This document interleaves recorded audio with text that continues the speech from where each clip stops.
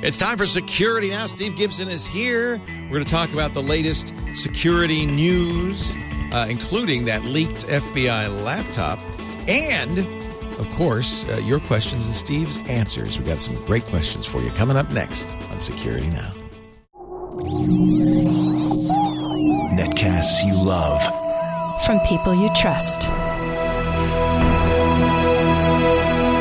This is Twit. Audio bandwidth for Security Now is provided by the new Winamp for Android, featuring wireless sync and one-click iTunes import. Now with free daily music downloads and full-length CD listening parties. Download it for free at winamp.com/Android. Video bandwidth for Security Now is provided by CacheFly at CacheFly.com. This is Security Now with Steve Gibson. Episode 368, recorded September 5th, 2012. Your questions, Steve's answers, number 150. Security Now is brought to you by Audible.com. To download the free audiobook of your choice, go to audiblepodcast.com/securitynow. It's time for Security Now, the show that protects you online. Steve Gibson, the explainer-in-chief, is here. He is from grc.com, the creator of SpinRite, world's finest hard drive maintenance and recovery utility, and joins us every week to talk about security. And a good day to you, Steve. Hey, Leo. Great to be with you again, as always. After some delays for important news, we actually have a Q&A? We actually have a Q&A this week. Yeah.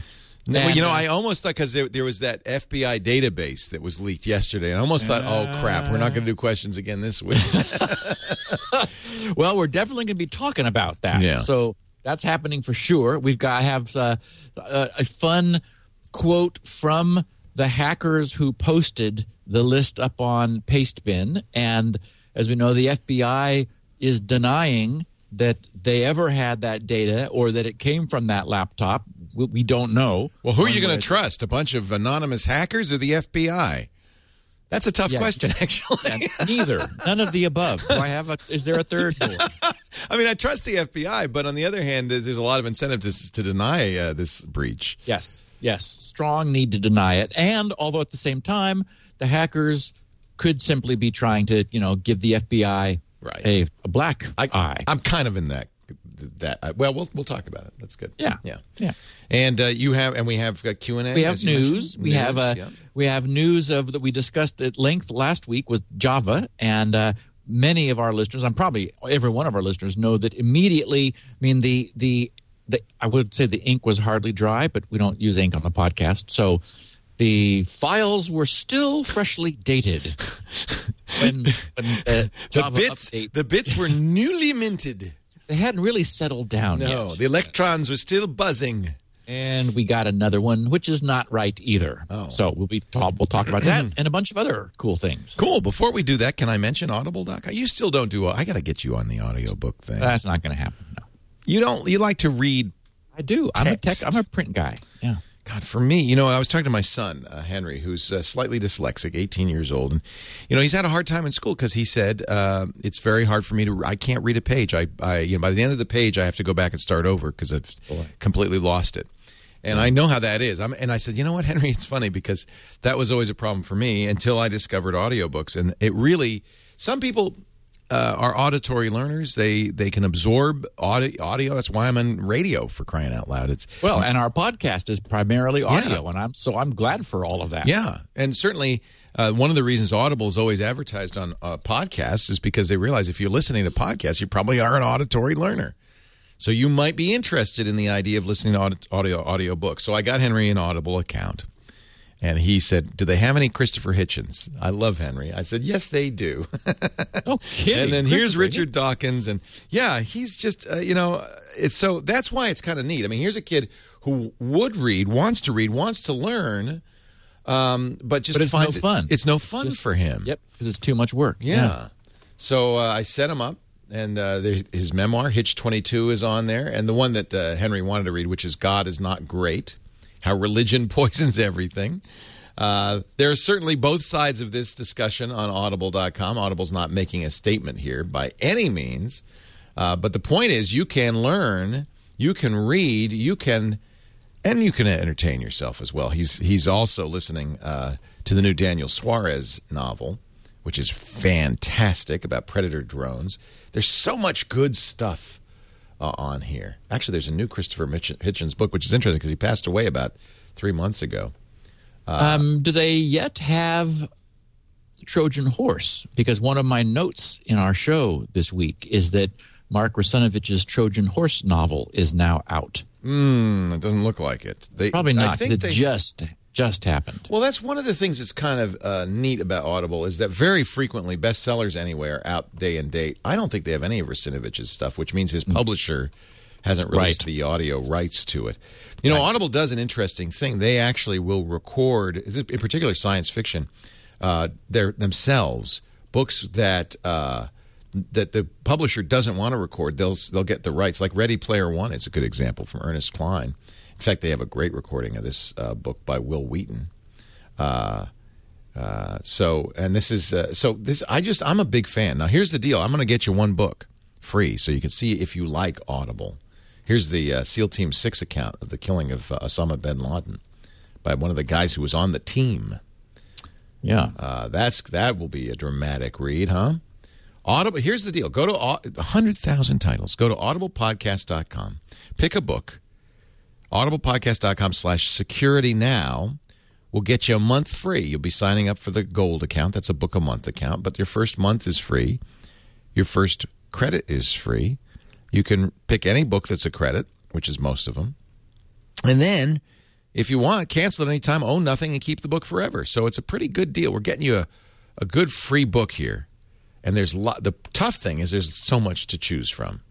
How about this one from Gretchen Rubin? Happier at home. Kiss more, jump more, abandon a project, read Samuel Johnson, and my other experiments in the practice of everyday life. I don't know about reading Samuel Johnson, but I'm willing to kiss more. I think that sounds like a good way to live. audiblepodcast.com/securitynow. They play back on any computer, of course, but they've got great apps for the iPhone, Android phones, Windows Phone. You can also listen on any iDevice. It's really great. It's a great way to get books, to read when you don't have time to read. And most of us are so busy now that one of our reading was always my greatest joy, and I didn't have time. And now I read all the time because I'm at the gym, or I'm driving, I'm carpooling, all of that stuff. This morning, Henry and I were listening to Richard Dawkins' newest, The Magic of Reality. audiblepodcast.com/securitynow. Give it a try today.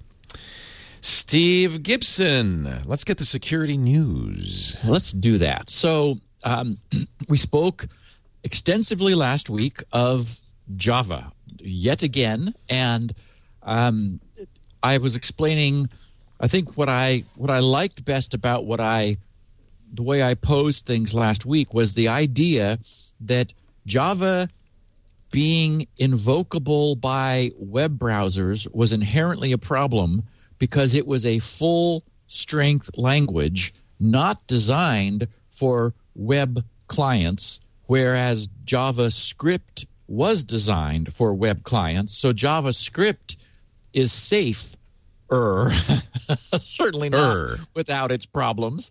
Thus, we have no script in order to even control scripting. But Java is very dangerous. And the problem with Java is that in order to try to control it, they have attempted to sandbox it. And we've talked about sandboxing off and on through the years because it's very much like a firewall where you've got goodies behind the firewall that you want to keep bad guys from getting. Well, that creates an inherent tension. There's a problem because then you're depending upon your firewall to limit access to something you don't want people to have. It's much safer not to have it in the first place. So JavaScript is better in that way. So what happened was almost immediately after last week's podcast, the day after, Oracle did release their emergency out-of-cycle update, which wasn't scheduled until the middle of next month, I think October 18th or 16th, if I remember correctly. But they did it immediately because this was a 0-day, 2 different vulnerabilities that had been reported, I think, more than a year ago, and they had not gotten around to fixing them. So they pushed that out immediately. And at that point, Adam Gaudiak of Security Explorations, who had some dialogue with Oracle as recently as April of this year about those and other problems, he posted, "Hello all. Yesterday, an out-of-patch was released by Oracle, which, among other things, incorporated fixes for the issues exploited by the recent Java SE7 attack code," and then he says in parentheses, class finder, method finder bugs, which is what we discussed last week.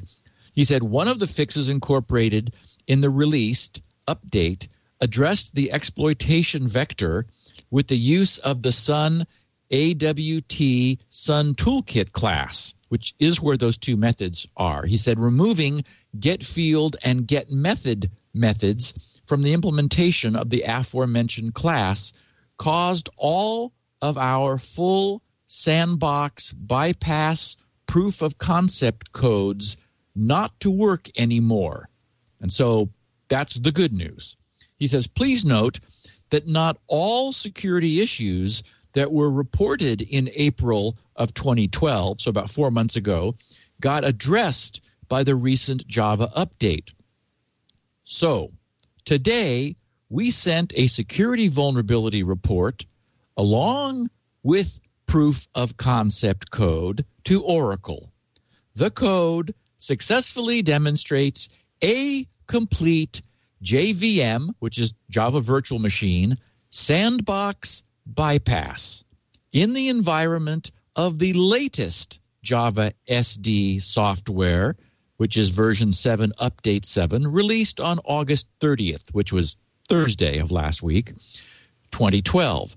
The reason for it is a new security issue discovered that made exploitation of some of our not yet addressed bugs possible to exploit again. So Oracle chose not to fix all the problems that they knew about. They only fixed the 2 that were being actively exploited, left the other ones alone, and so these guys designed yet another proof of concept to show to Oracle yet again that there's still trouble. Now, this, of course, exposes us to the same problem, which is further indication that we really do need to start listening to all the security people in the entire industry who are now saying, get rid of it. If you don't need it, remove it. I did see some disturbing tweets from people in, I'm thinking Sweden, maybe Switzerland, somewhere like that, saying that the banks over there depend upon Java for all of the online banking. So it's like, okay, that's not going to be a problem. Yeah. I think there's a lot of places where you do need Java. Yeah, unfortunately. I mean, it is powerful. It's multi-platform. We need to consider it to be a transitional technology in the same way that Flash was, and where the evolution of the native capabilities of our browsers, represented by the movement to capabilities available in HTML5 from HTML4, and things like those extra services which will be available in JavaScript, will increasingly replace these sorts of third-party solutions. And the good news is there is certainly pressure on everyone in the same way that, Adobe and Flash has been in the doghouse because they were not in the sandbox for so long. The same thing is happening with Java. I mean, that you can't have the industry advising everyone to uninstall it without that creating some pressure on that. Is it as good to, people keep asking me this. We talked about it last week, but is it as good to disable it in the browser as to uninstall it? It's certainly better than nothing. okay, if you really need it, then I think a workable compromise is to use a different browser. For example, when you click a link, you'll have your system default browser, whatever you choose for it to be. Chrome, IE, Firefox, whatever. Maybe do not install the plugin for Java in that browser so that your random link clicking and surfing cannot invoke Java, but have a browser which you use for playing games or talking to your Swiss bank or whatever it is you're doing, and that browser has the Java plugin so that it's able to invoke Java. That way you've created on your end, although you have responsibility for doing this correctly. The idea would be, though, that the default browser you're using doesn't have Java plugin, cannot invoke Java through the browser. And then you need to many of us do that, for example, with IE. I don't use IE for anything except Windows Update that wants to use IE under XP. So that's an example of the idea of multiple browsers, sad as this is to suggest the need for, but multiple browsers to create some isolation. So. Yeah, and modern browsers like Chrome and Safari will warn you before they run Java. They don't run Java ever without warning. They say, I want to run Java, allow or disallow, right? Oh, okay. Yeah, Safari does. I'm pretty sure Chrome does. Apple has been making some good inroads from the security standpoint. As we know, it keeps it disabled, it times it out and re-disables it, and so they've been very proactive on behalf of their users after the catastrophe of hundreds of thousands of machines getting infected from the prior Java zero-day exploit. So tell people also pay attention, and if it's one thing if you're running a game and it says may I launch Java, it's another thing if you're just at a regular website and it says may I launch Java. Yeah, and so here we are. We're looking at the difference between the typical user and our audience. Right. Our audience, they know. I can say 2 browsers, one with Java, one without. Not a problem. That same audience will say, ooh, wait a minute, why am I being prompted to run Java? Steve and Leo have told me over and over and over I can get in trouble when I do that, and I'm going somewhere where I'm not expecting to run Java. So this audience understands that, but there's just no way that anybody who's just your typical internet user is not going to get in trouble. It's the industry needs to protect users from the dangers of common actions, and unfortunately running Java is a common action. I'm certainly at some point many people have had their browser say, oh, in order to do this you need to click this button. Most people do, and it's like it downloads and installs Java. Right. And annoyingly, it also installs extra stuff you don't want to. I can't even believe that, Leo. When I was updating my Java, there was an opportunity to install some. Was it a security? I think McAfee security scan. Oh, no. Thank you, Oracle, you piece of junk. Unbelievable. Jiminy. I know. Oh, you blame Oracle. Yeah, of course I do. And that's just wrong. Blame Oracle. That's just wrong. They're getting revenue from that. They're upselling their, Java's free, but it's always been free. This is part of the deal when you bought Java. Yep. You bought Sun, open source it or something, If you're not going to keep – it's one thing if they would keep it up to date, then maybe I wouldn't mind giving a little something. So if I go to free Java download, it won't let me because I'm I'm on a Mac. I don't even know if my most recent Java update, I'm very sure that it was checked by default, and it was get a free McAfee sneaky security scan. It's like, so not okay. Bad people. Bad people. So, okay, the big news is of the week, new news instead of new old news or old new news or something. Anyway, new news is that 12 million 232 Apple iOS unique device identifiers, UDIDs, along with usernames, the name of the device, the type of the device, something called Apple Push Notification Service tokens, users' zip codes, their cell phone numbers, their physical addresses, etc., and personal detail fields referring to people were leaked onto, were obtained by a group of hackers. So I tweeted, if anyone is curious to see this themselves, I tweeted at SGGRC, so twitter.com/SGGRC, and my very first, my most recent couple tweets, I tweeted just this morning for the podcast.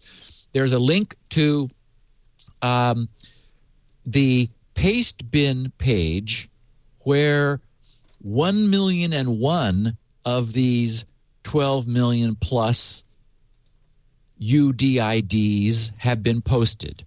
And excerpting a piece from the long dialogue that's there, it says, during the second week of March 2012, a Dell Vostro notebook used by Supervisor Special Agent Christopher K. Stangl from FBI Regional Cyber Action Team and the New York FBI Office Evidence Response Team was breached using the Atomic Reference Array vulnerability in, wait for it, Java. During the shell session, some files were downloaded from his desktop folder, one of them with the name of ncfta_ios_devices_intel.csv, so a comma separated values file. It turned out to be a list of 12,367,232 Apple iOS devices, including unique device identifiers, usernames, name of device, type of device, service tokens, zip codes, cell phone numbers, addresses, etc. The personal details fields referring to people appears many times empty, leaving the whole list incomplete on many parts. No other file on the same folder makes mention about this list or its purpose. Now, this is all allegedly. I mean, these guys. Yes. So who knows these guys? So we can't. We trust don't them. know. We This don't even is know who true. they are. Yeah. We don't know this is true. This sounds plausible. So does the FBI's denial that they ever had such a list. And Apple just minutes ago denied that they gave the FBI such a list. Okay. Not that Apple would have to give the FBI a list to have such a thing, but a security consultant in Dunedin, New Zealand, Aldo Cortese, has been worried about the whole issue of UDIDs for years. In his little about me, he says, I hack on things that interest me and run Ncube, a small security consultancy that provides services worldwide. And I liked his description, so I'll share it. This is a post from him a year ago, 9th of September, 2011. And he said, a UDID is a unique device identifier. You can think of it as a serial number burned permanently into every iPhone, iPad, iPod Touch. Any installed app. Now, this is a year ago, and we'll talk about what Apple has done since and the current state. So a year ago, any installed app can access the UDID without requiring the user's knowledge or consent. We know that UDIDs are very widely used. In a sample of 94 apps I tested, 74% silently sent the UDID to one or more servers on the internet, often without encryption. This means that UDIDs are not secret values. If you use an Apple device regularly, it's certain that your UDID has found its way into scores of databases you're entirely unaware of. Developers often assume UDIDs are anonymous values and routinely use them to aggregate detailed and sensitive user behavioral information. One example is Flurry, a mobile analytics firm used by 15% of apps I tested, he writes, which can monitor application startup, shutdown, scores achieved, and a host of other application-specific events, all linked to the user's UDID. I recently showed that it was possible to use OpenFaint, a large mobile social gaming network, to de-anonymize UDIDs, linking them to usernames, email addresses, GPS locations, and even Facebook profiles. This post looks at the way UDIDs are used in the broader social gaming ecosystem.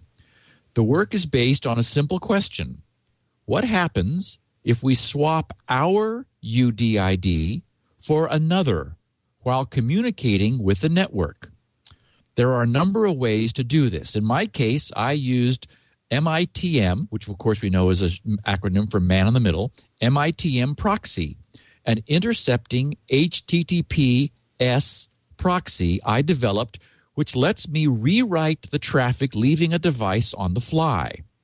In most cases, this was a simple matter of replacing one string with another. But two networks, Scoreloop and Crystal, prevented UDID substitution using cryptography.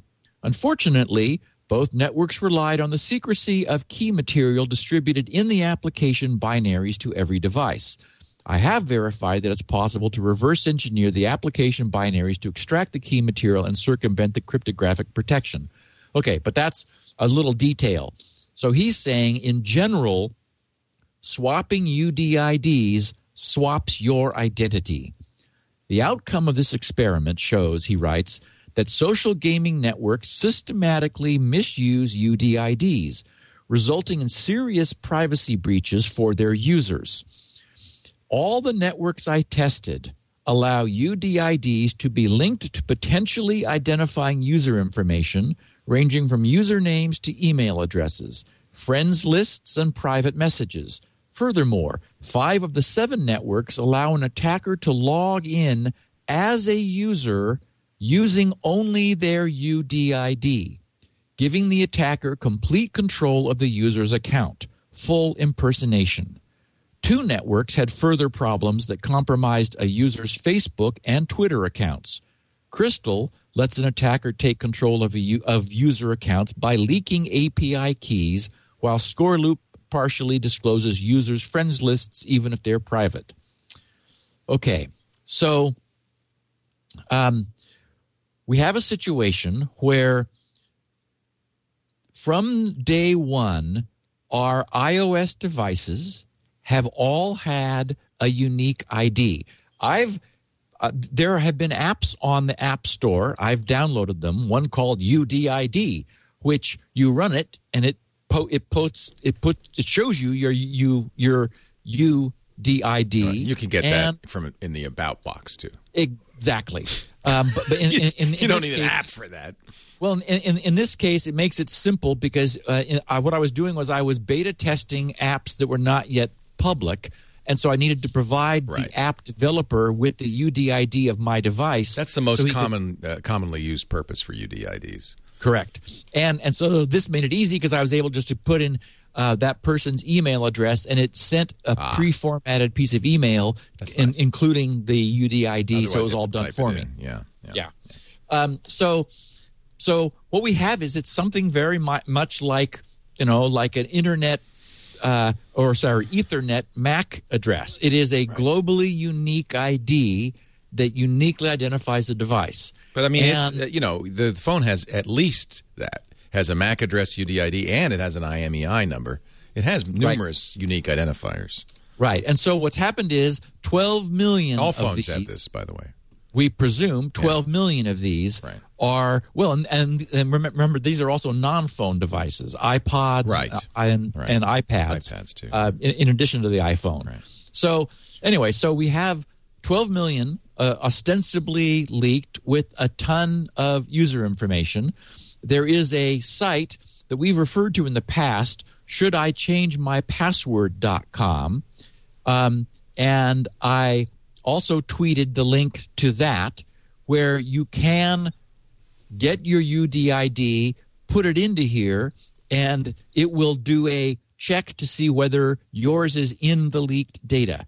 And there are a number of anecdotal posts on the internet of people who have been active iOS users finding 3 of their devices UDIDs among this first million leaked IDs.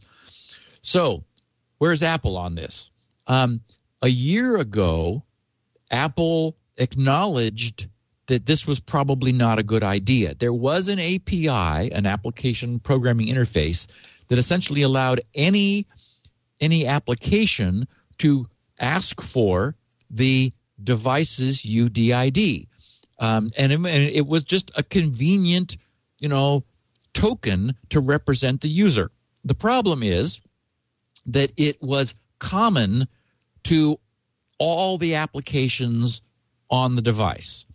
So with the release of iOS 5, which is where we are today, which was about a year ago, Apple has formally said that the use of UDIDs is deprecated and will be removed from iOS. And since March, they've stopped approving any app that uses UDIDs. So right. So they're saying unique identifier, an alphanumeric string unique to each device based on various hardware details, deprecated in iOS 5. Instead, create a unique identifier specific to your app.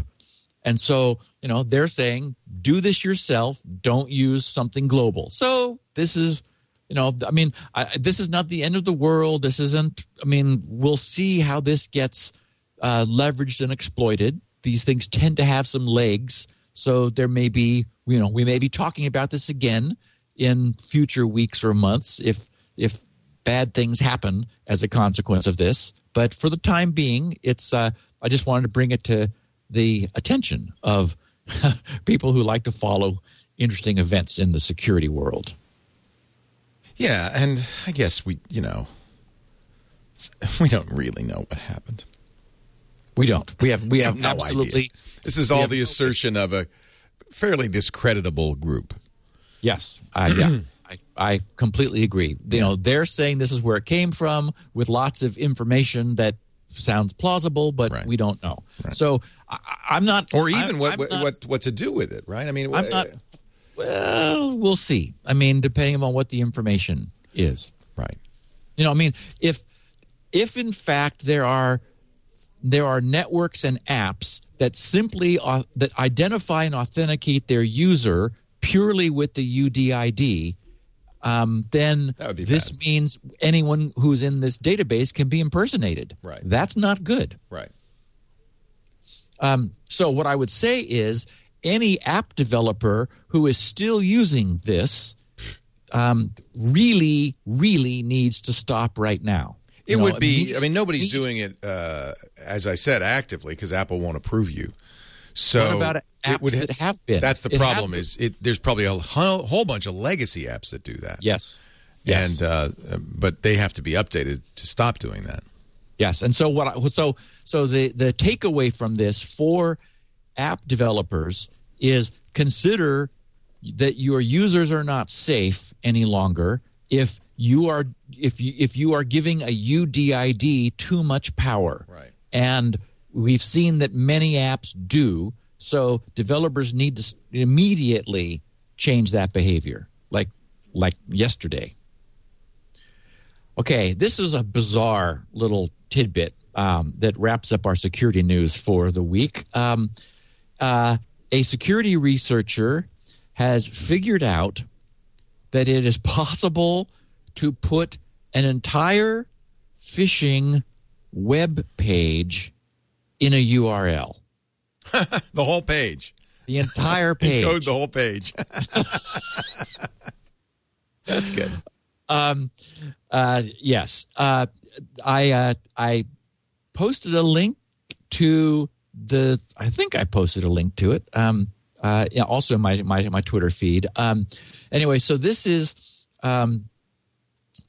there's an RFC 14 years old, August of 98. It's RFC 2397. So because of its age, it is completely supported in all browsers. In the same way that you can have HTTP : and then something like / and domain name and so forth, you can have the word data : and you then specify the media type like image / GIF, and optionally whether what follows is base 64 encoded to allow you to encode anything which might otherwise have a problem being encoded in the character set. And then you follow it with the content of whatever it is. And in the RFC is an example of them encoding a JPEG image in an image tag. So, for example, normally, for people who haven't done web pages before, normally a web page would contain an image tag where it would say src for the source of the image equals, and then http : / and then so forth. That is the URL for the browser to go fetch the image. It turns out you can use this data : approach instead and actually put the image data right there in the page, so that the browser isn't going and fetching this object from going back and fetching it from the server, but the page itself contains it. Well, what the researcher recognized was that this would also be honored in a URL, which means that you could use any of these link shortening services to have a shortcut which expands to a full-blown web page, and it works. Now, browsers treat this a little differently. They all know about the data : option. Firefox and Opera work perfectly. They allocate as much memory as necessary and interpret this. You can have JavaScript. You can invoke Java exploits. You can do anything you want to. So the point is, what's different about this is that traditionally fishers, PHISH fishers, had to have a site somewhere. They had to, maybe have it say, PayPal with PA1 instead of PAL to sort of trip you up. They had to have a hosting server that your browser would be bounced to. Well, no longer. We don't need to have a site at all. We can bundle the entire fake web page into the URL of the browser using this approach. So the good news is IE limits the length of the data : element so that it inhibits what can be done. And Chrome is interesting. Chrome does it, but brings up a security kind of warning saying, this is sort of strange. That's an awful long URL. Well, you sure you meant that? How long can it be? 256 characters? I mean, there's no 23K. 23K. Yeah, I mean, but what is IE limited to? I didn't look. Not 23K. Yeah, a lot shorter. So that's an awful lot. In this PDF, in the appendix, they show a complete base 64 encoded page. Anybody who was curious could copy and paste it into their URL, and up comes a well-formed, ready-to-go phishing page. It's just incredible. So I thought, okay, I'm looking at it. It's a pretty long, and because it's base64 encoded, it's but I mean, that's the URL, and Firefox and Opera go, wow, okay, all right, if you insist, here it is. Wow, look at that. Isn't that something? Yeah. Yeah, and Chrome, you are able to click through Chrome's questioning of this and go, yeah, that's what I meant, and then you get the page. Well, I'm going to try it now. Now you got my curiosity. Wonder what Safari does. It's quite a bit of copy and pasting here. All right. Yeah. And it's across page breaks and so forth. Well, I hope I didn't get page numbers in there. Doesn't look like it. It looks like they made it so that you could do that. Let me try it in Safari here. Yep, it opened. Log in to create account. Wikipedia. Looks just like a page. That's the page. That's it? Holy cow. Yes. So it didn't go out and get any of this. This is all in that base64 encoded text. Isn't and no warning from Safari at all. Nope. It just did it. And so you use a link shortener and click, that's in email or it's wherever, and your browser just says, oh, I'm going to display all of this right from the address bar. Now you got me going here. Let's try Chrome. That's Paste that in. Oh, did I get it? Maybe it's too. Maybe Chrome won't even let me. Yeah, see, maybe I don't have it anymore. Huh. Well, that's. Oh, yeah. You know what? I bet you that, among other things, it cleared my clipboard. Does it? With everything else it did? Script. Yeah, it's running a script. It could have cleared the clipboard so that you can't investigate. Wow. Nice job. Wow, and then cool. Wow, just like, okay, well, this is unintended consequences. Let's allow us to put embedded data in, anything. So instead of HTTP : we have data : and anything you want. Yeah, it's Love cool. It. So before we began recording the podcast, I mentioned to you, we discussed it a little bit, or maybe it's even when you were doing the Audible mention, that Mark Russinovich's book, Trojan Horse, that I referred to a couple of months ago and read a couple of months ago. Mark was kind enough to provide me with a galley of the book, is now out. I looked over on Amazon, and it's in hardcover, paperback, and Kindle versions. And a great read. It follows on from his first novel with the same characters that he developed there. And what was chilling as I'm reading it, I was thinking about our listeners the whole time, as I mentioned a couple months ago, because everything he was talking about is exactly how this stuff works. And it gives you this sort of this queasy feeling in your stomach about, wow, the world really is crazy right now, for lack of a better word. Anyway, I enjoyed the read, and I wanted to let everybody know that it exists. I also wanted to clarify an acronym collision. We were talking about the Google Authenticator and its support of OAuth. Well, there's two OAuths. There's OATH, which is the Initiative for Open Authentication, and that's what I meant when I said OAuth. But of course, I have often also spoken of OAuth, where it's OAUTH,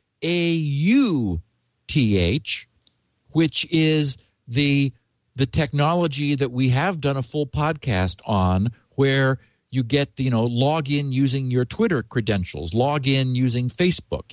That's the whole using one site to authenticate another technology, which is controversially now at version 2. There was an interesting posting a while ago from someone who had been really deep in the management of the project, who gave up and pulled up stakes and left the project out of disgust over the nature of sort of committees designing things, and he wasn't completely unhappy with how OAuth was evolving at that point. But so anyway, I guess OAuth versus OAuth.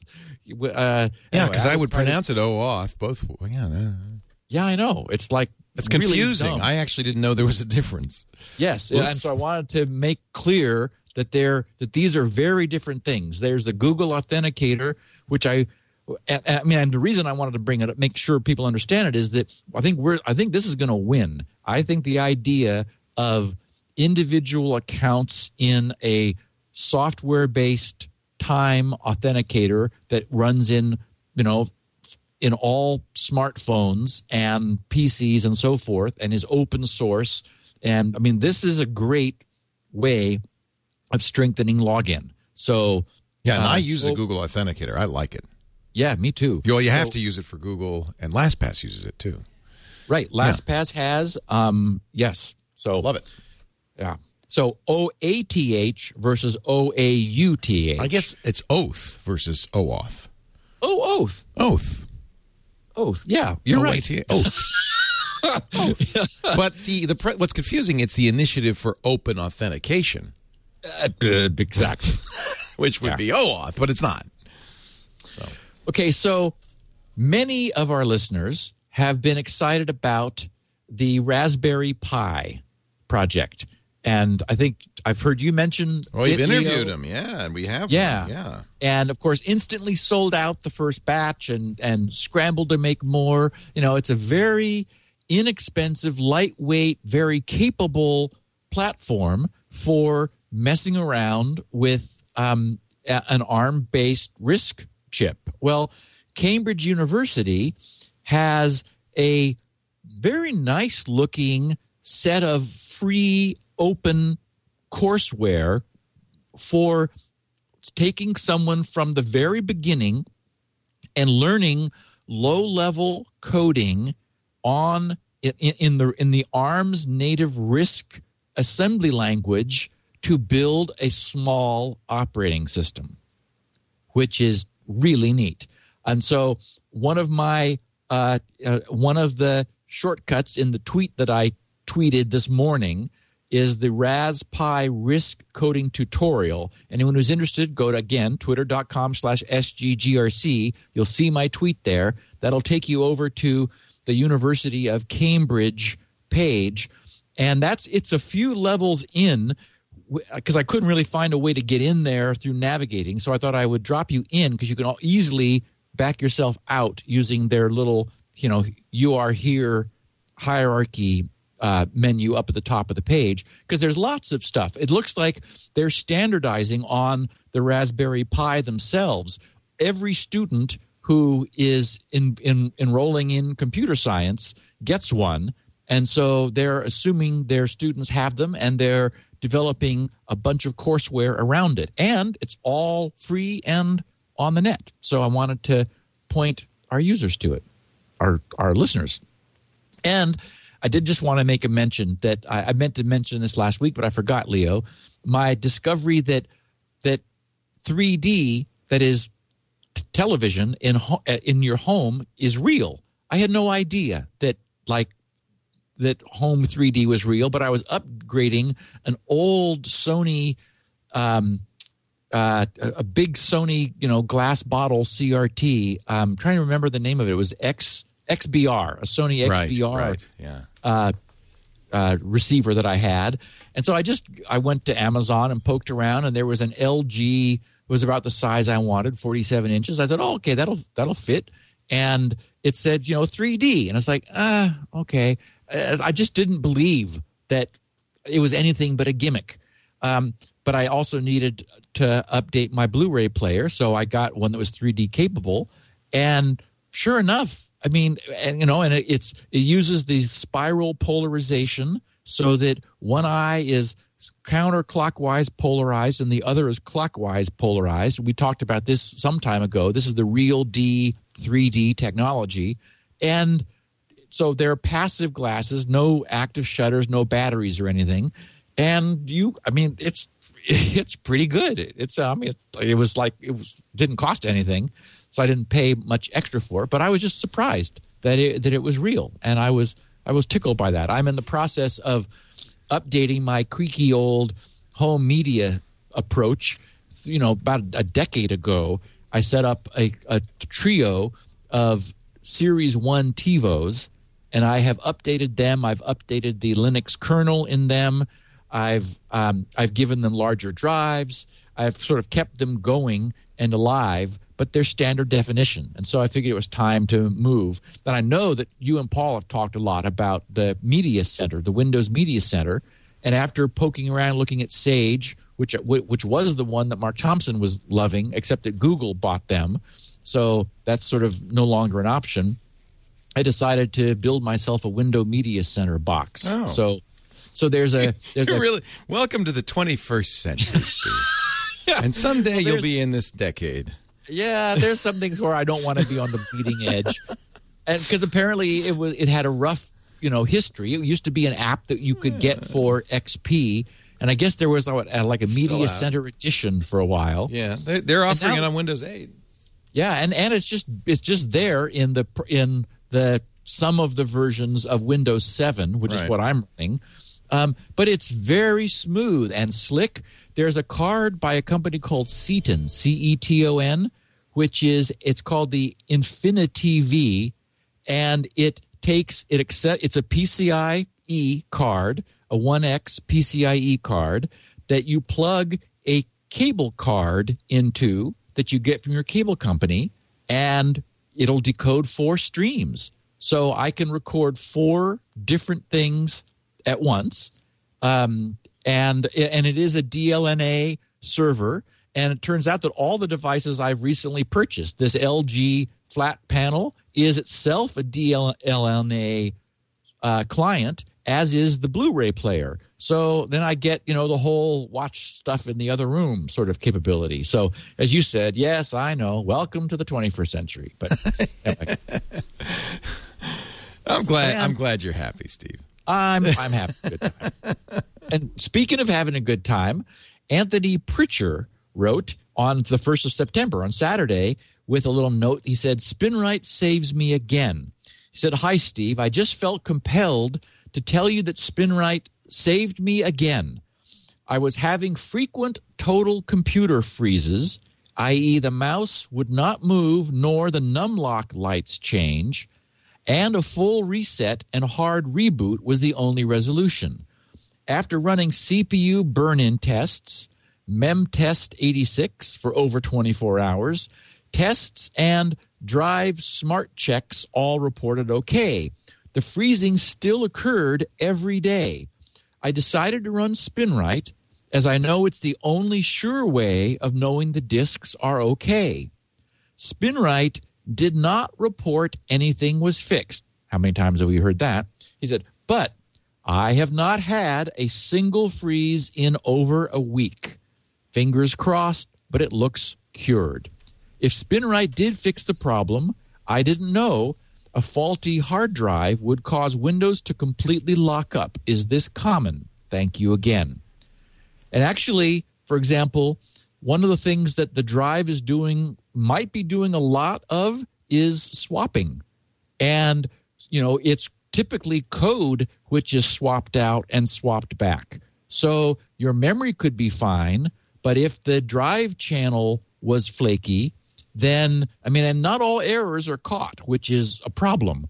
Because these are just pretty simple checksums that are being done. It's very possible for errors to get by if they're occurring a lot. And so you might have, between the time the code went out and came back in, you could have some code altered. And when the CPU then attempts to execute that code, which it would do because that's why it was asking for it to be swapped back in, it could easily just lock up completely. So, yeah, this is another instance where Spinrite fixes things silently because it's working with the drive to clean up sectors and swap them out and make sure that they're being read correctly. So thanks, Anthony, for the report. I'm glad it worked. Yay, me too. Yeah, really. Of course it worked.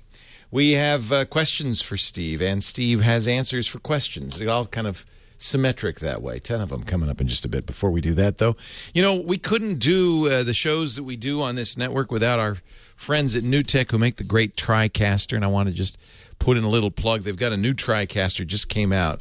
A lot of people pay attention to what we do and are curious about what we do and wonder, how they would do it themselves. And when I tell them the TriCaster we use, the 850 Extreme, is about, I think, $25,000, they choke. But then The good news is if you go to newtek.com, NEWTEK.com, they've just announced their most affordable HD TriCaster ever.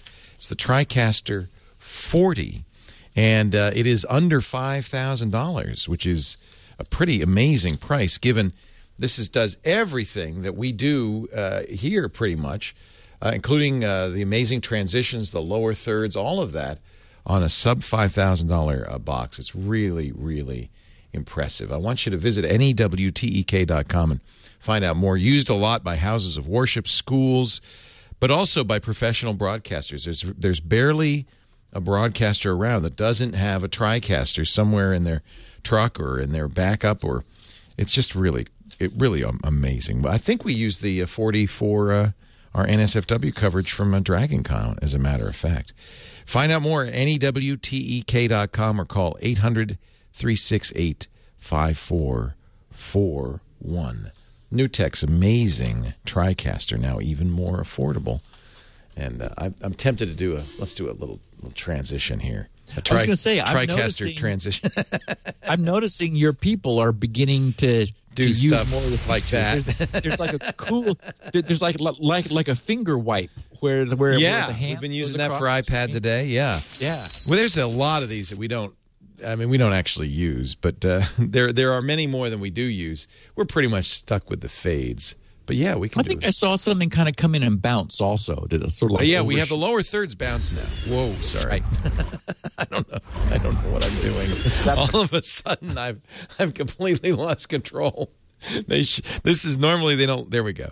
They don't let me play with the TriCaster because I'll just mess it up completely. But here's another thing. I don't know how well those of you who've been with us since day one know this, but if you're new to any of our shows. When I'm in here with Steve or Windows Weekly or doing the radio show, I'm doing all the TriCaster stuff myself. I have the capability here. God help us. Yeah, I know. But we also, so it can be a one-man operation. I'm doing the whole thing all alone. But you also now have the capability of doing so much more if you have a whole bunch of people who know what they're doing. And the way to put the cost into context is to remember or realize what the cost of what this is replacing was beyond stratosphere. This is $1 million TV truck in a Windows 7 box. It's about the size of a shuttle box. It's pretty amazing. So a little plug for them and a thank you because they really have been supportive of everything we've done from day one. NEWTEK.com. I like to give them a little plug once in a while on the shows. All right, I have questions. Steve has answers. If you are ready, sir, I shall begin with our first question from Berlin. Michael Walther. I wonder if it's his family invented the gun. Paying close attention, caught a verbal typo or a verbo. Dear Steve, and this isn't even his native language, and he caught this. Just a short aside. In Security Now 365, you mention the Logo programming language with its turtle graphics. You then said Logo was a product of the mid-'60s. Well, not quite so. In the mid-'60s, we used to have punch cards and hand-wired magnetic core memory, but not much more. I seem to remember it was shortly after I bought my Apple II back in 1980 that the Logo language appeared. Love the show. Cheers. Michael. And of course he's right.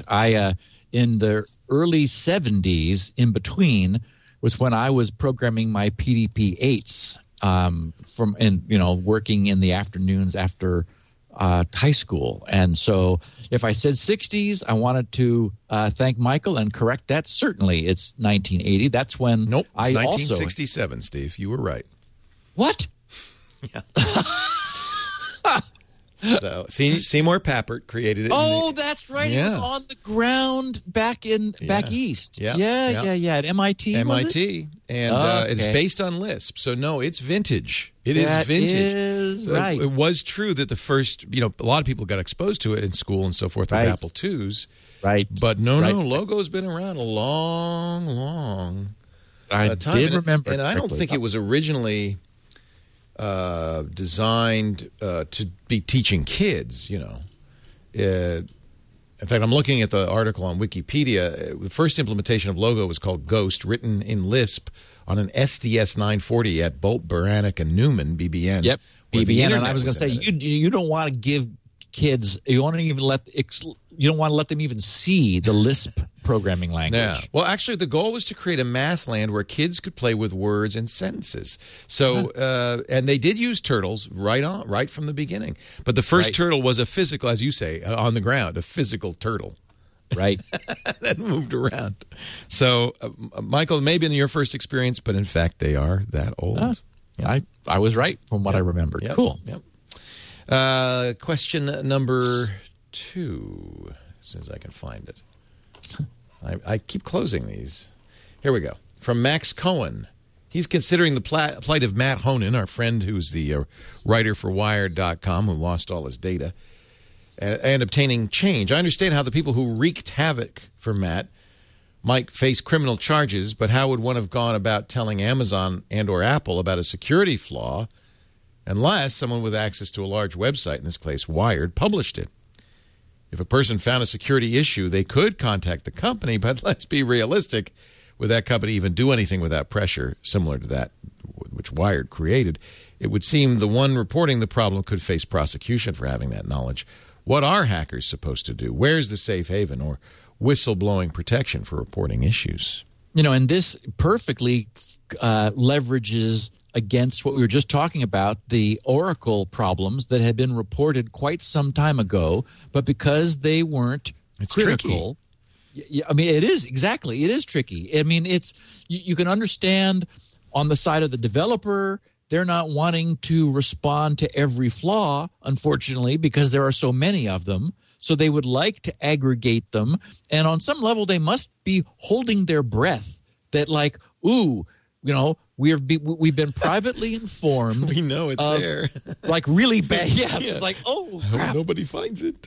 Yeah, we've been privately informed of some really bad stuff, but we would really like to stick to our release schedule, and we hope we make it to October 16th. I mean, maybe that explains why they were able to do it in a day. It was ready to go, but they thought, well, let's, we don't want to confuse people. We don't want to push it out unless we have to.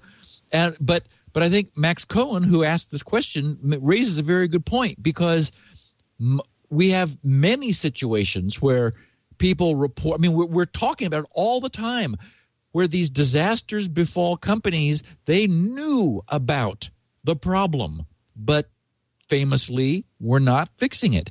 And unfortunately, it only is when it really becomes a problem, or when enough press gets behind it, that, I mean, essentially that resources get allocated in order to handle it. Until then, everybody's busy doing other things. So it's probably just competition for resources.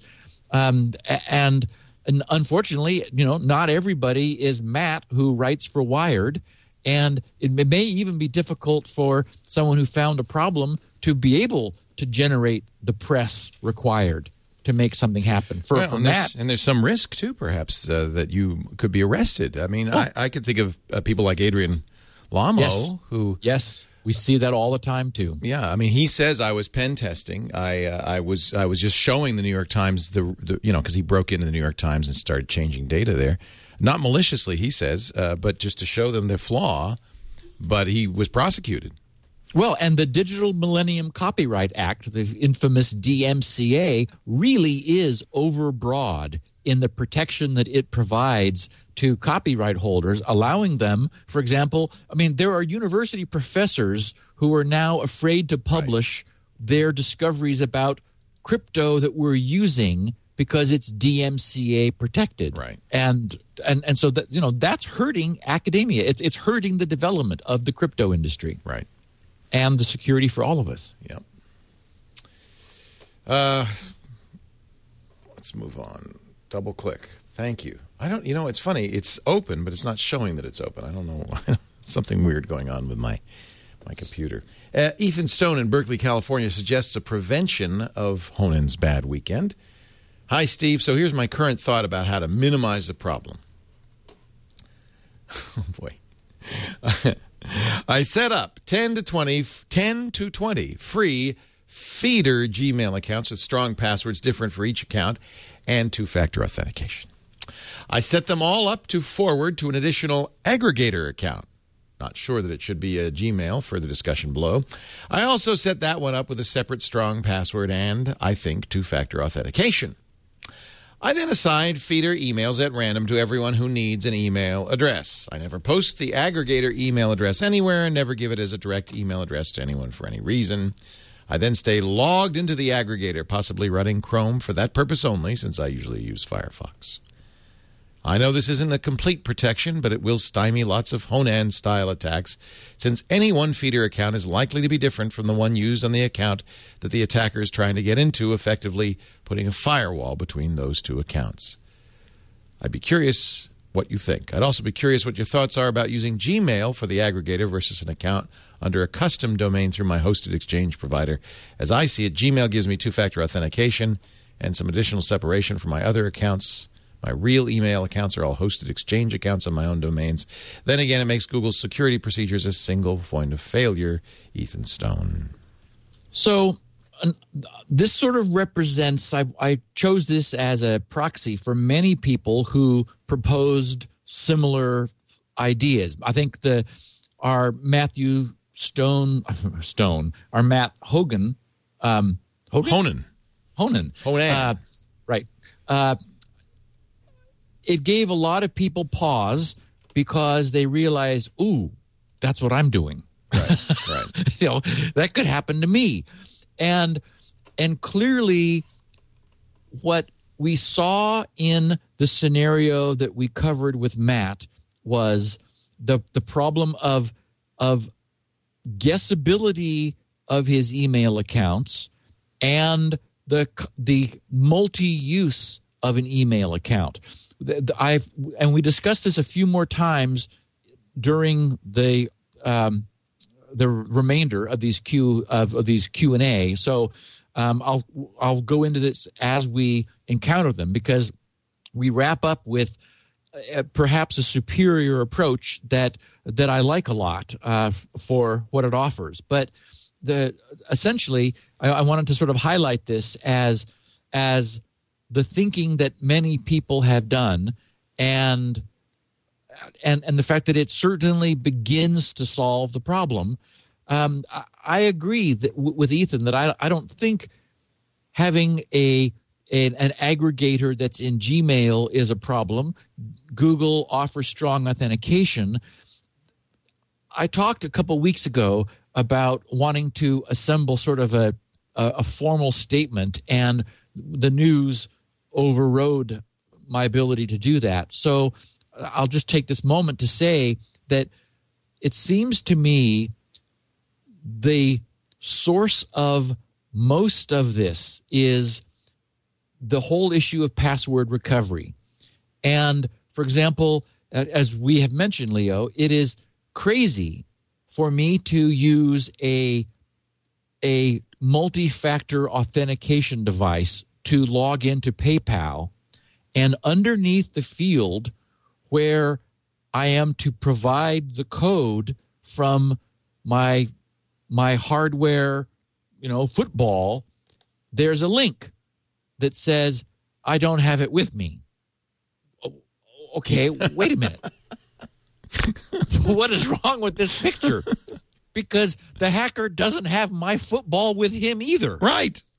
And so what I think we need to, the next step in this, what we need from websites, and this is not a hard problem to solve, is a checkbox which can be enabled by default. That's okay.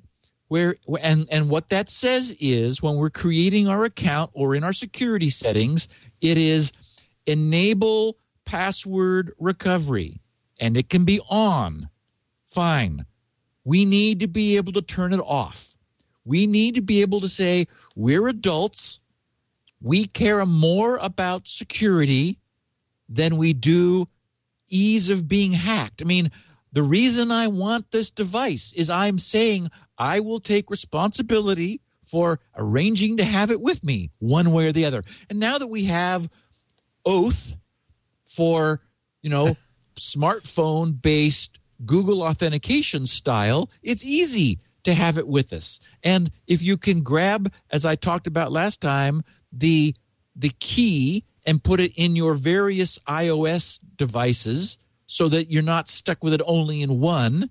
I mean, then we've created much stronger authentication. But then, if that's the case, don't ask me the name of my first girlfriend, right, or of my dog, or my favorite teacher in high school. Turn that stuff off. That's just more stuff That's not really another factor. Exactly. And obviously, remember that in the story that Matt related, stuff just the hacker was asked those questions. I don't know. And he said, I don't know. I don't know.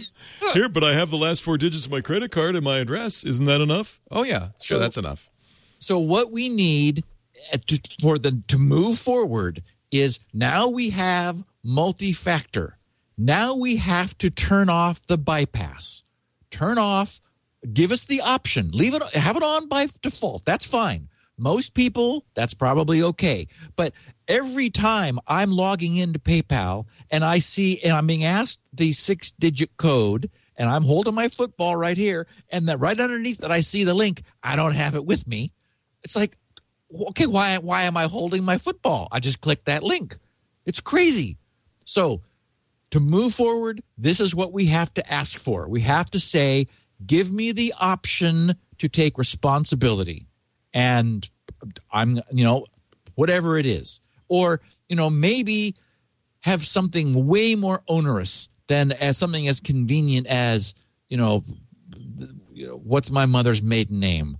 Something that's not like that. Or absolutely no excuses, no excuse login, whatever. That's the only way we're going to move forward is for us to be able to take responsibility for not forgetting our credentials. Because otherwise, almost by default, almost by definition, you can say, unless we're given responsibility, we don't have responsibility. And if we don't, then we don't have authentication because anybody can impersonate us. Somehow I just doubt it's going to happen because the companies will say, but then we're going to get calls from customers who've lost their dongle and have lost access as a result of their accounts. And that would be inconvenient. Yeah. Well, and it could be more than inconvenient for that company. They could get. Oh, and look at number 4. What do you know? The next question. Which takes us to Tim in Sydney, Australia, who proposes perhaps we don't need immediate gratification on password resets. Hi, Steve and Leo. I say ditto. At the end of the last show, you pretty much concluded that the weakest point in our online security system these days is the password recovery system. I completely agree. I do wonder, though, why we need instant gratification when we lose a password. Why do we need to be able to access our account straight away? Why not simply deactivate the account for a couple of days after I forgot my password reset? After all, it is my fault, and I should be made to suffer a little in the interest of security, especially for these free services. If this were enabled in Matt's case, he would have quickly realized something was up and contacted the service provider before any damage could be done. More generally, I figure there is a business opportunity for a trusted organization like the post office to offer an in-person identification service. If, for example, you were to lose an important password or otherwise be hacked, you could call Google Tech Support and after supplying the usual weak identifying information, put a hold on your account. Then Google could get you to print out a pre-filled PDF form with reference numbers and barcodes and everything. You take that to the post office where they could verify that you have what we here in Australia call 100 points of ID. Through the post office computer system, Google would learn that you are the real deal, then release the account. Sure, this would not be a free solution, with the post office charging a fee for each verification, but the onus is on me to maintain password security. And if I fail at that, I would be very happy to pay for my mistake. Similarly, if I were subject to a hack attack that would otherwise succeed, I would be happy to pay as well. If such a feature were an option in Gmail security settings, I would enable it in an instant. Tim. It's interesting to invoke the post office because this is not the first time the post office has come up in the context of security. You may remember, Leo, that there was some discussion for a while about the idea of some sort of personal IDs, personal certificates. And the question was, well, how would that be managed? How would people prove their identity, and who would issue them, and so forth? And the answer that was proposed was the post office. They're at least in the U.S. and apparently in Australia, they're ubiquitous. They're staffed with people. If you have a package that you need to pick up, that's registered, you have to provide some proof of identity in order to pick it up.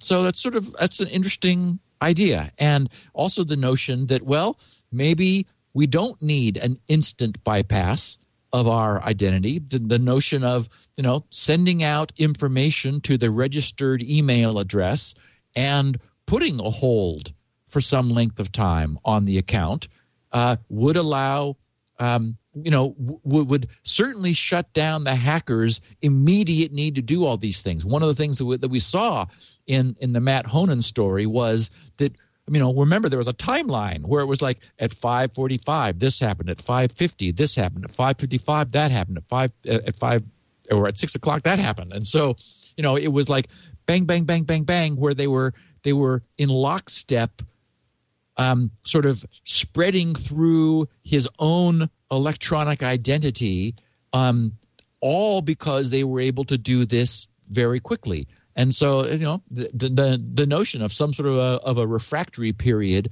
after a password recovery is an interesting one.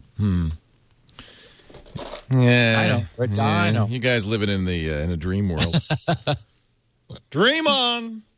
Ed Riley in Springfield, Massachusetts wonders how web-based Wi-Fi authentication works. Stephen Leo, I love the show. Using SpinRite since 1993. Wow.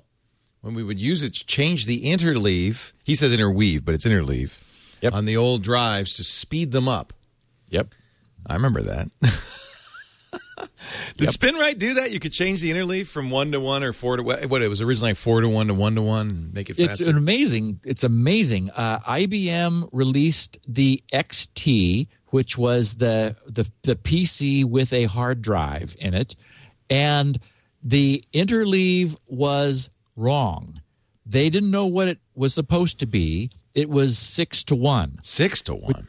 6-to-1, which meant that that successive logical sectors were spaced 6 sectors ahead, so that the computer the idea was that you wouldn't have to wait for the drive to spin all the way around.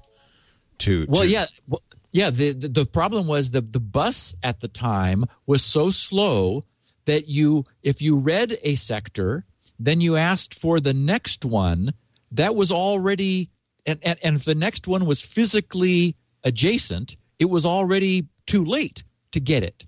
So you'd have to go a whole revolution around to get sector 2. Then you got that, and you'd ask for number 3, and you have to go all the way around again. So they would be spaced out and interleaved among each other to give the software time to ask for the next sector. Well, then what happened was Western Digital came along with the famous 1003 controller that was in all the PC clone machines, and they thought, well, we're going to have our controller be twice as fast. We'll set the interleave to 3. And so what happened was with an interleave of 6, naturally it would take 6 revs to read all 17 MFM formatted sectors. Western Digital could do it in 3 revs because you would get every 3rd sector each time around. The problem was the clones were not fast enough to do an interleave of 3. They needed 4. And so the other problem is that all this interleaving is in the low-level format. It's the actual sector headers that contain the interleaving. So you can't fix this in software.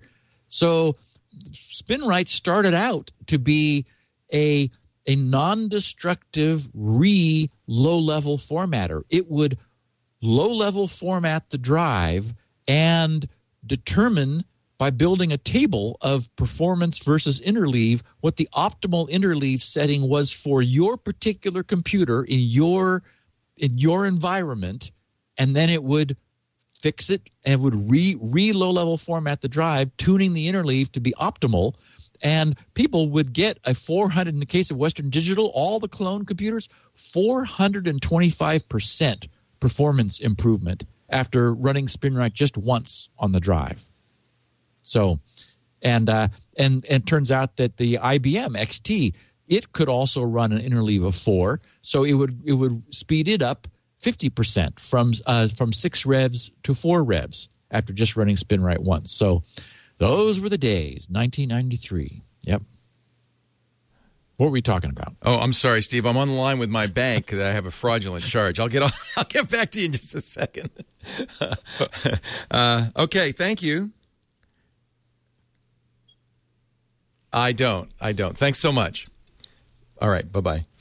Apparently, just a few minutes ago, somebody charged $5 at an Arkansas Hyatt on the card that I have right here, and then like 50 cents on something in England. And I asked him, I said, well, I definitely didn't do those. And he said, I said, what? He said, well, sometimes they'll do these small charges to test. Those are test charges. Yep. Arkansas and England, and they immediately flagged it because, I don't normally buy things in England and Arkansas within a few minutes of itself. And I do have the card right here. That's my business card. So they caught it. So now I'm without a card for 3 days. But better than that, than more charges. Yep, that happens. When I think I've mentioned when I'm traveling home for the holidays, which I do, the holidays annually. Yes. My travel agent will say, "Okay, Steve, do we still have the same card as last year? Because right. they tend to be a little slippery." It's like, that's right. Yeah. Yep. No, and by the way, I don't answer the phone normally. In fact, it normally never rings. I was kind of surprised during the show, but it said Bank of America fraud, and I thought, oh. I'm on security now. I should probably answer that call. And I'm busy talking anyway, so you'll probably just be able to slip that one in. Snuck it in there. Question number 6, James Gilbert, in the woods near my canopy, Florida. Questions backup. Good show. I've been listening for about a year. I remember watching Leo back in the ZDTV days. You too, Steve. You were on with us. Yeah. I got to thinking about the whole subject of backing up your computers. Yes, it's terrible to lose important pictures or financial records or that great novel, or in my case, my great music composition that I've been working on. But if you're old enough, think about it. When we got our 35mm film developed, we rarely had more than one print made, no backup. Many people tended to store negatives and prints together, no off-site backup. I still get a paper statement from my financial institution. Nobody makes a backup of that. In spite of not making local or off-site backups of these important things in the pre-personal computer age, we managed to keep the important photos and important papers. I've got a file cabinet full of music arrangements from the 1980s that were performed once then, and given the way the music business is going, the world may never hear again. But I've still got them. This suggests a couple of possibilities to me. 1, we've become a bit paranoid about backups. 2, we don't treat our data with the same respect and concern we had with those old photos. Or 3, computers have a long way to go before they can be considered as reliable as paper. I lean toward number 1, but I suspect all 3 are true to some degree or another. Any thoughts, James? We've sort of talked about this in different contexts from time to time, and it interests me because I'm on number 3. Computers have a long way to go before they can be considered as reliable as paper. I'll bet that if I were to somehow do a survey of the reason most people purchased SpinRite initially, it would be because photos were lost. Right. I think photos uniquely are, that's certainly not the only thing that people have to recover.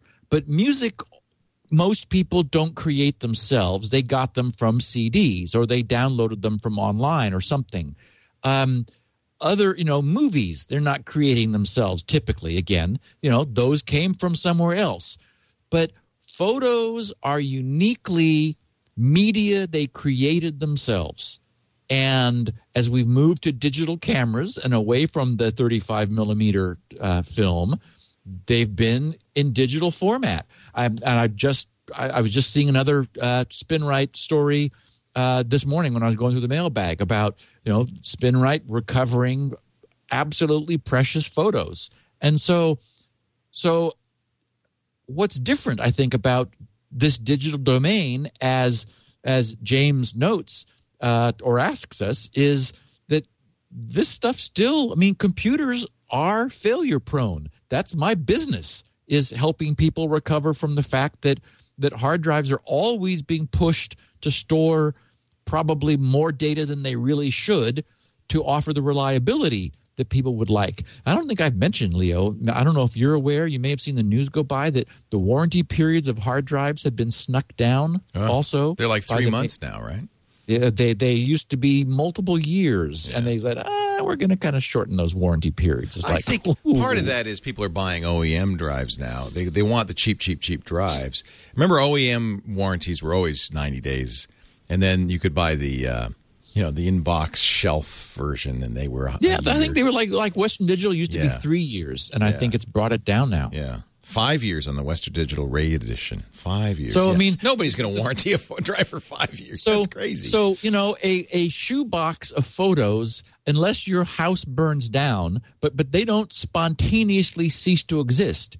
It really is the case, though, that some percentage of data stored on computer media it's not only hard drives, although they're physical and the most temperamental.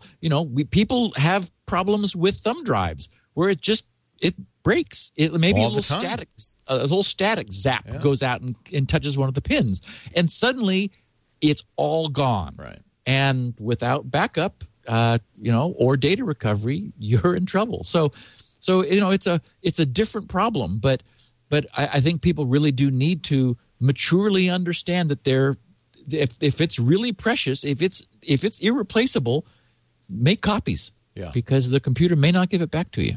Somebody in the chat room, Web1038 said, and the other side is there's zero cost in space and time to making a backup of digital, or very little cost. So it's one thing to say, I'm going to make a backup of this shoebox of photos. That's non-trivial. Or to Xerox a whole pile of papers. Right. And, I mean, people do lose photos in fires all the time. Yeah. And it's a tragedy. But it's just so much difficulty to back it up. Whereas backing up your hard drive, if you just do it, is not a lot of difficulty. So I think Web 1038 in the chat room has a point there, that it is easier. That's one of the advantages of the digital. When we had one set of slides in the family. There were our family slides. We were in my mom's attic. And I felt like that was risky, right? Yeah. So my sister brought them in, got them scanned, and each member of the family got a CD. Now I feel much better about those pictures, and I uploaded them to SmugMug. So those pictures are preserved. There isn't just one copy, and that made me nervous. So in a way, I think this is a new capability that we didn't have before that makes it better to save stuff. Not that anybody's going to want to see those pictures in a few years, but you wonder. You save all this stuff. Who's going to look at it? My grandson? I don't know. Maybe. I think if I had pictures, wouldn't it be interesting if you had pictures of your great-great-great-grandfather? Yes. That would be of some interest. And there really is a notion of the world before the internet not being online. It's not recorded. I mean, everything since is like going to be archived forever. And everything before, it's like, it's kind of creaky and dusty, and it's never going to be online. Yeah. I wish we had archival footage of Abe Lincoln and George Washington. Those things would be really intensely valuable now. So it is a different era. Yeah. Mark in Melbourne, Australia, wonders about secure usernames. Steve and Leo, we know what makes a password more or less secure. Length, size of character set, randomness, unique to website, server, etc. But I don't think yet I've heard you talk about what makes for a more secure username. How do you choose your user's name, Steve? And when the website service uses email addresses, should you use your main email address? This is actually germane, because one of the things that made it easy for the bad guys to get Matt Honin's stuff is he always used Matt Honin at service.com. Yes, gmail.com and at so me.com. They could guess his email address, and that would turn out to be crucial in the success of the hack. Yes, and so this is a really good point that we'll leverage into our closing question also.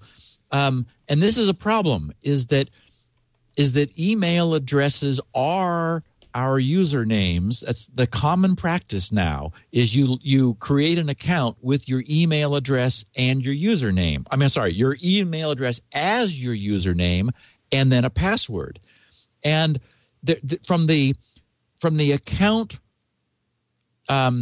service side, from the web service side, there's an advantage to that. You don't need a username separate from an email address. The username is their way of contacting you, for verifying it, for unfortunately bugging you with, free offers and random garbage that you may or may not want. But also importantly, think about it. They don't have to worry about username collisions because two different people don't have the same email account. Which is great. Yes. And so it's like, oh, sorry, this username is taken. Right. Well, we have that with Twitter because there we really want a separate username, our Twitter handle, separate from our email address. But, that creates a chunk of overhead. Right. And if you use an email account as your username, you solve the uniqueness problem of usernames because email accounts are sort of inherently unique. So, but we'll talk a little bit more in a second about what makes a good one. Clearly, though, as you said, Leo, you don't want it to be, first name, last name name. on all of your accounts. Yeah. I'm going to have to really look at that because I use that everywhere. I shouldn't have said that. Alejandro, but nobody knows my middle name. Alejandro in Chicago has encountered, quote, non-routable 5.xxx.x addresses. Steve, this is my very first time contacting someone over the net. Wow, welcome, Alejandro. Yeah. But I thought it'd be a great opportunity to get a little more information about IP addresses in the 5-dot range. I remember these from Hamachi. Exactly. I'm currently seeding Ubuntu and other open source distributions and noticed that on some of the peers, I'm connected to the IP address beginning with a 5. As I recall, you once mentioned that this range is non-routable and used only in virtual mode by Hamachi. Now log me in. If I can see these IP ranges, does that mean they are public or these hosts are simply disguising their real IP? Every one of them, by the way, in Russia. If it helps, I was able to ping them too. Thanks. I'm hopeful you'll choose my question for one of your episodes. Wow, that is a mystery. This is worthy of Sherlock Holmes. Well, and this is what we would predict with the depletion of the IPv4 address space. 5 has been allocated. Oh, it's no longer unallocated. No, because remember, we're running out. Right. And 5 is the whole 5.x.x.x or star. That's 16 million IPs. 16? 2 to the 24. 16 million. Yeah, 16 million. So there's 16 million IPs that for the longest time was just sitting around. There was no 5 anything. Yeah. And that's why Hamachi was able to very cleverly at the time use it because there was no danger of it colliding with anything public. Well, now... But it wasn't guaranteed unused. It was just unused. Absolutely not. It wasn't like 198.162 or... Right. Those have been set aside on purpose. Yeah. Like 10 dot star. Right. That is still... There's 16 million IPs nobody ever gets to use because that's been deliberately set aside for local networks. But 5 just no one had gotten around to allocating it.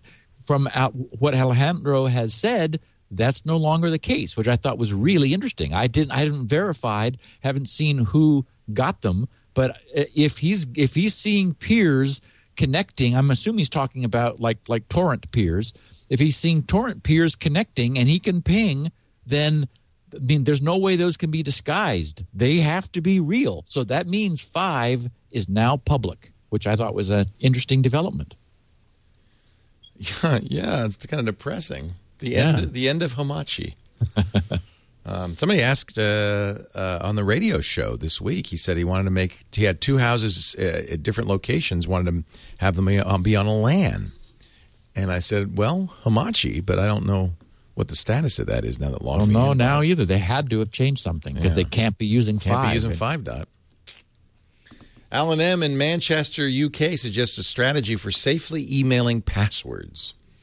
If your military DoD guy can run portable versions of programs... And you'll remember that he's referring to a Q&A we covered where somebody was he was in a sensitive environment where he couldn't bring any devices in, but he wanted to know how to transport his password lists from place to place. Right. So he was able to use a portable USB key, as you would need to do for ActScript.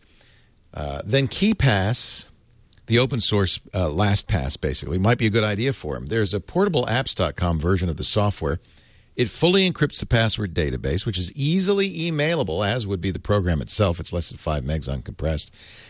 It may not be LastPass, but it's quicker to use than Excel, which is what the guy was using. Enter your passwords and double-click the username or a bunch of asterisks to copy to clipboard.